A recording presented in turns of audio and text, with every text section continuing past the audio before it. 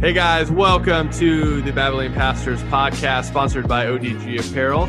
I am one of your hosts, Michael. And I'm Rob. Glad you're here to listen in while we talk about church, theology, and everything in between. Hey, what's up, guys? Welcome back to the Babylonian Pastor podcast with your extremely attractive host, Michael and Rob. Yeah. I'm trying to throw you off with the extremely attractive part. I didn't know if I could associate in the same way as the extremely attractive host. I don't know. I figure like it's kind of that rule on the internet that if you say it, it's true. So I was just like, now I can put that on my application. I can put that on my resumes. I'm going to put that in my Twitter bio feed. So in fact, then if we're doing that, call me doctor. That'd be awesome. Okay, cool. We'll do that next time. Only one title allowed per episode. Yeah. Self-proclaimed. Hey, it doesn't matter. No one asked. Yeah. You get it's an honor. It's an honorary doctorate from a made-up university. So it's all it's all good. Yeah, it's my identity. There you go.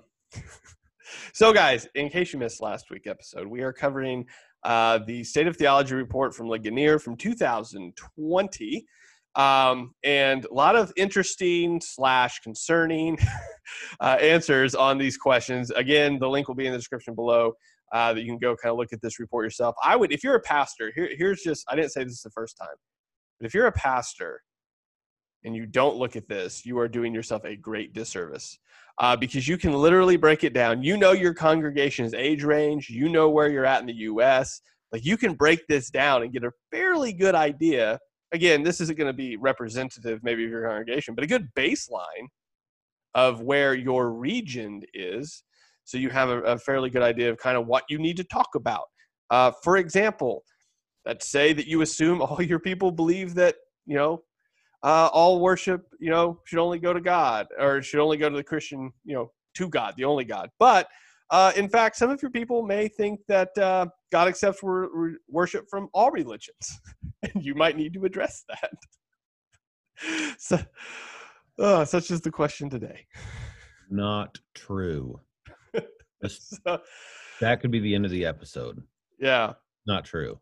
So the question, statement number 3 on this survey is that God accepts the worship of all religions, including Christianity, Judaism, and Islam. I'm assuming, again, this is the exact question they ask these people. So we're going to have to work within those confines, but Christianity, Judaism, and Islam.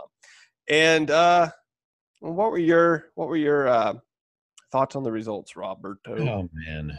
Well, first of all, those 3, I guess it makes the most sense to use those because those are 3 that are the most mainline. And if there are any other things besides Christianity that this would be true for, you would think Judaism, right? That's the Old Testament, right? Jesus was a Jew, right? So you would think, and then Islam is there's always this question, isn't Allah just another name for God and the God of the Bible? So this is a big confusion thing in America. So it's good that they use these 3 so that I can, as far as scripture is concerned, irrefutably claim this is garbage. That is not true at all.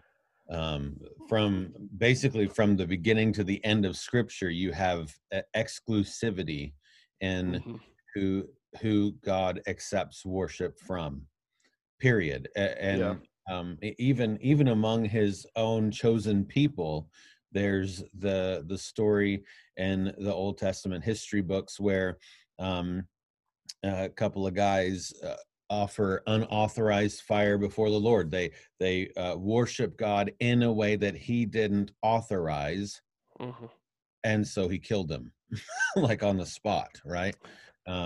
Which just goes to show you how dangerous that is. Right? No, it's no joke. Yeah. There are so many scriptures from beginning to end that basically say the opposite of this, that Jesus is the only way. Judaism says that Jesus is not the Messiah, that he is not the king, right? Islam says that Jesus was some kind of prophet, and that's it. He was just some prophet, teacher, or whatever. He was a good dude, but he was just a prophet. So if Jesus is the only way, right, the way, the truth, and the life, which Jesus himself said, if for God so loved the world that he gave his only son, that whosoever believes in him shall not perish, that by default means that whosoever doesn't believe in him will perish, yeah. right? So there's no world in which God accepts worship from people who have rejected the Son of God. Jesus, yeah.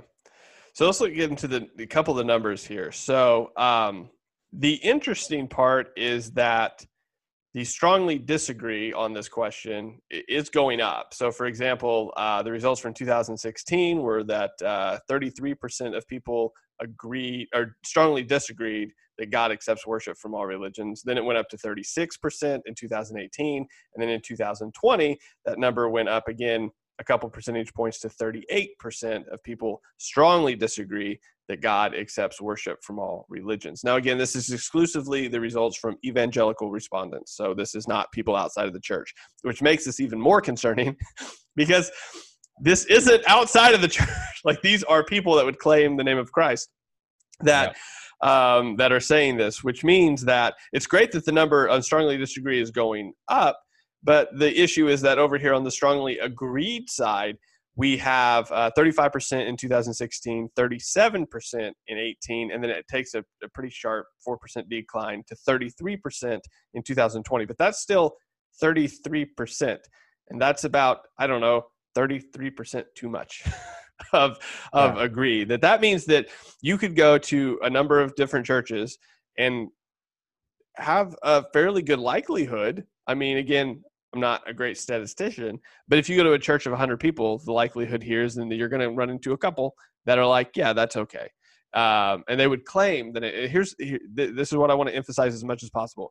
These people would claim the name of Christ. They would claim to be Christians that understand who Jesus is, what he did, all of that. And they'd still be like, nah, he's cool with Islam. And he's cool with Judaism. That kind of, this is where I went back to if you're a pastor, you need to look at this, because that means that, you don't need to bang the hammer all the time, but there are points where you need to bring up that, hey, by the way, God's a little jealous. By the way, syncretism, not good stuff. So there's just leaning on that a little is necessary, just so that that's at least stated. So I got a story on that, but what's your kind of take from this? Do you not think that maybe pastors aren't talking about it, or this goes back to people are just be like, I don't care what he says, I'll think what I want? What do you think is happening here? Well, so I think that I think part of this, it could be that pastors aren't being exclusive with what they say.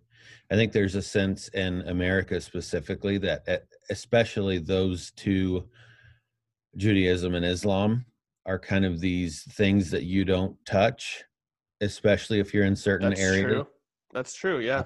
You don't want to be caught saying that Jews who die in their sin are going straight to hell, and they're not God worshipers because they've rejected God the Son, and you don't want to be caught saying that. And I think there's also a sense of that in Islam, that you don't want to be Islamophobic. You know what I mean? You don't want to be that Christian or that pastor in some places that is, some of these guys are right down the street from a mosque, and it's an inner city. And so I get the fear, but I think it's a joke.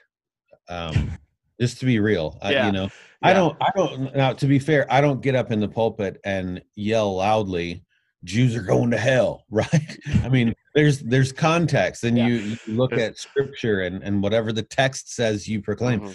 But I do think there's an issue with how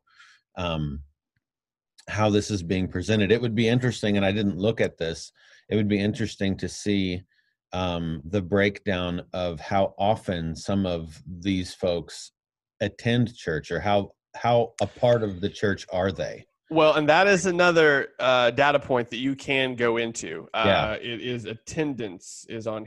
Attendance. And they can break down when they enter the survey. It was several times a week, once or twice a month. only religious holidays, rarely, and never. So theoretically, you could still be an evangelical, and as far as the survey goes, and rarely go to church. So part of that, I mean, so there's a lot of, that's the nice thing about the survey. There's so many factors, which is why a deep dive, especially for pastors on their own time, would be incredibly helpful, because it's going to give just a better baseline of what you're looking at as far as, who these people are specifically. So now one thing on the, and this is why, again, so I lean this way. I think my idea on this, if somebody is on the Instagram page or watches this YouTube channel, you already know this, but this is why I think it's so important to preach through books of the Bible when possible, or not just be topical, because here's the easy, if you're topical, you can jump around this all day. You can jump on your little trampoline over this topic as long as you want to and never get in trouble. But if you're preaching through the Bible, you're going to have to confront these topics occasionally.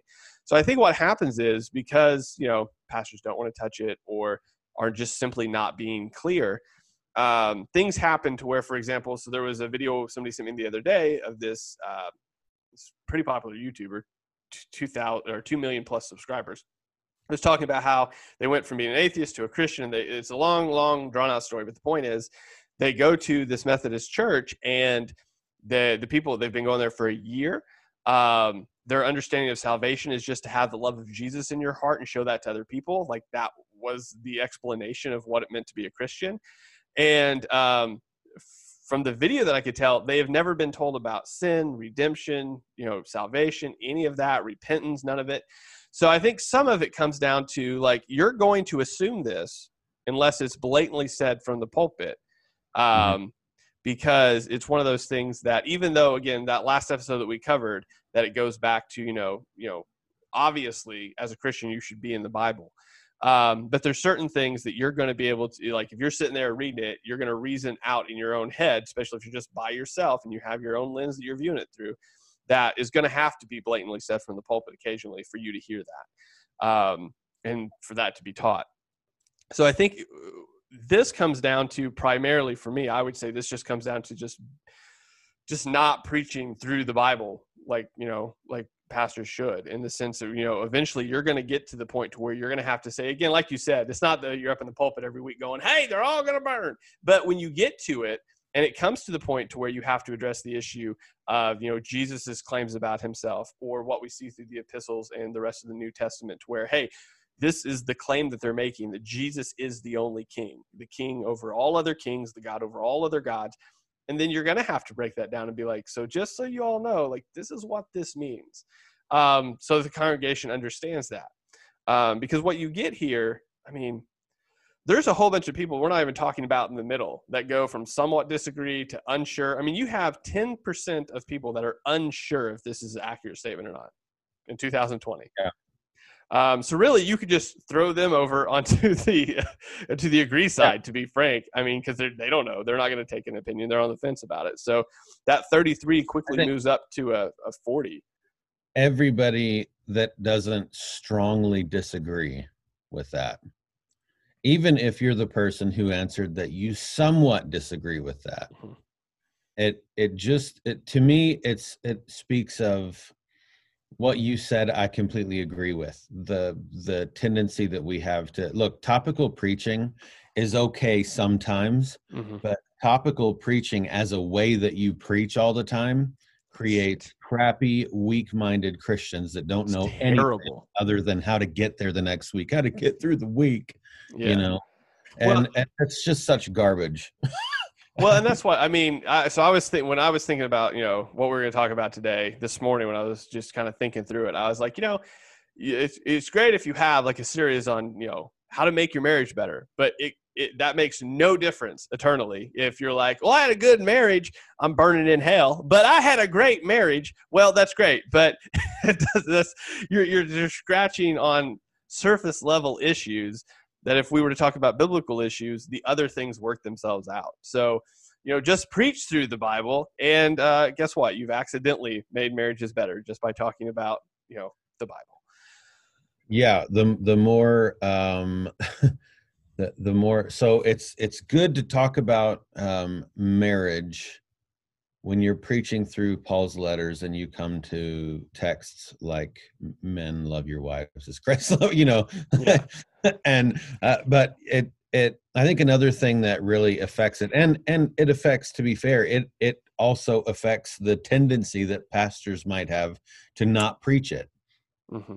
But culture in America and pressure from culture really weighs a lot Yeah. on people, and I think that is part of the problem. We've lived in America for a long time as Christianity, and in America, Christianity has become lazy. We haven't had to combat things. Yeah. Um, There's not been any sort of, I have to have an apologetic and understand this. Right. At least not in the same sense that, like they would have back in the Reformation days. Mm-hmm. Or like if it wasn't life threatening, right? No Yeah. one's coming to your door. And even right now, I know some people are freaked out, but nobody's coming to your door Yeah. with handcuffs to take you to be stoned, right? Or Mm-hmm. burned at the stake. Like, it's been worse. Okay. um, but there's such cultural pressure, and the only reason that even matters to us is because we've never dealt with real persecution or real, like, we're not actually in the word in to the extent that would cause us to develop hard lines and say, no, no, no, strongly disagree, period. That's it. There's no other answer. To Yeah. somewhat disagree with this is to somewhat not know what scripture says at all, Yeah. right? So I don't know. I think that the cultural pressure that is around us. I wish that Christians, that more Christians would just stand up and say what the Bible actually says and just stand on it. And Mm-hmm. whatever, come what may, it doesn't matter. It is what it is, right? There's Yeah. a clip. There's a clip from a few years ago um, from a Senate confirmation hearing of some, it doesn't matter who, a Christian man, and where Bernie Sanders, and this is kind of a famous clip, but where Bernie Sanders I is think it's, questioning yeah. him, and he's like, so he's exclusively says, does this mean that Jews are going to hell? That Jews are going to hell, or however he worded it, I don't remember. Yeah. Does it mean Muslims are going to hell, or whatever, or won't be saved, or whatever? However he words it, this is exactly what he asks, and the guy just um, continues. He doesn't say it flat out, but he continues to say, "Look, I'm a Christian, and I have, Um, so we're living in a world that increasingly is going to ask questions like this and put Mm-hmm. more and more pressure on us. So we might as well put a bulletproof vest on now, grab our weapon, and stand on it. Mm-hmm. Right? I mean, I don't know. I think it's our culture is filled with cowardly Christians, Yeah. and that's why we don't want to answer this. Well, I think it comes down to, like you said, not, so we've talked about, I don't know if it comes down to the idea that if you've never been pushed to have to defend it, you don't know even the answer to start defending it. Yeah. So the idea is that you're like, well, I don't even want to talk about it because I don't even know the answer. Well, the idea is that, like, okay, we'll find out the answer then, because you're gonna inevitably, and again, this comes back to being in the Bible, right? It comes back to, if you're a Christian, that's kind of expected, right? That you're going to be in it. Not that you're going to memorize it, know all the answers and do that, but you're in it so that as you keep being in it, you start, you're not going to be able to learn how to swim the first time you jump in. The idea is that you practice and then you're better at it. You're the first time you get confronted theologically, it's not like you're going to be like the greatest apologist on the planet, but it's going to let you know, oh, I need to know the answer to that question because I keep getting asked this question. Right. So the idea is that, enter into those conversations, even if you don't know the answer, because guess what? It's going to show you what questions you need to know the answer to. One of the greatest things that have come out of the whole Instagram account is I go, oh, okay. Like, one of the things that came out a lot, and I was like, well, what is the answer to that? Now it just comes all the time, and I go, here's a link. Just go read this.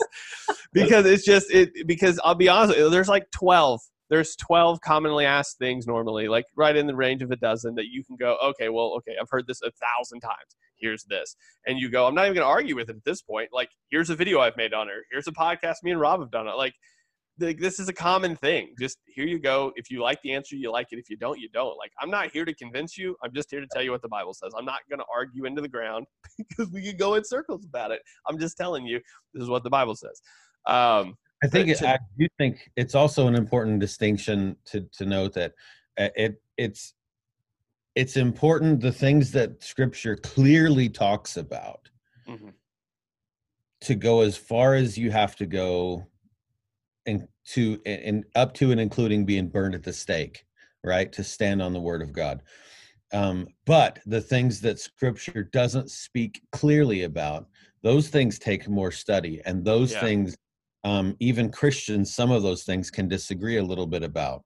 Yeah, right? Foreign policy, right? I mean, some of those things that I do think it's also really important as Christians that we keep up to date, not be obsessed with, which is a problem right now, but stay up to date with what's going on in the world around us, so that we know the things that we're going to have to defend.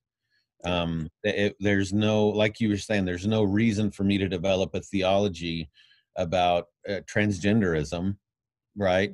If I don't understand and know and watch the news enough to know that that's a thing, right? But you also aren't going to find transgenderism in any systematic theology books, which is a shame. Like, there are some things in that I think really should be included at this point in history in systematic theology. Well, you might get some new ones here, right? Yeah. So, there may be some updated, edited editions to some systematic theology books about things that we presumed were just, biblical, and now we have to explain, like, why there should be a nuclear family, crazy stuff like that. So anyway, all right. So the last thing I have to say about this one is that, one, it's concerning, but two, as with all of these questions, it's very much helpful in regards to, okay, well, as pastors, as believers, what should maybe we be looking a bit more into then? So obviously these questions, and that's what I appreciate about Ligonier in this study. It's not like, oh gosh, look how bad the church is. It's a, hey, these are focus points. Let's focus on them then, and we'll see, where we're at next year. So that's the general takeaway I get from all of these, especially this one. It's like, okay, so as a Christian, as somebody that preaches occasionally, okay, what are the topics I need to talk about then? What are the things that I need to be prepared to have an answer for? Because the general idea apparently within the church, which means outside of the church, is probably wildly swinging in the agreed direction. So with that knowledge, okay, let's go forward and move on. What do you got to end with this one, buddy? The truth is that God does not accept the worship of all religions, including Judaism and Islam, and the only religion that he accepts worship from is Christianity. That is going to make me sound like quite a hater, but might get us deplatformed. Yeah. Oh my gosh. This is just my opinion. No, it's actually not my opinion. It's truth. Objective truth is a thing. That's true. Okay. Guys, thank you for watching, listening, subscribing, whatever you do. We'll talk to you next week. Later.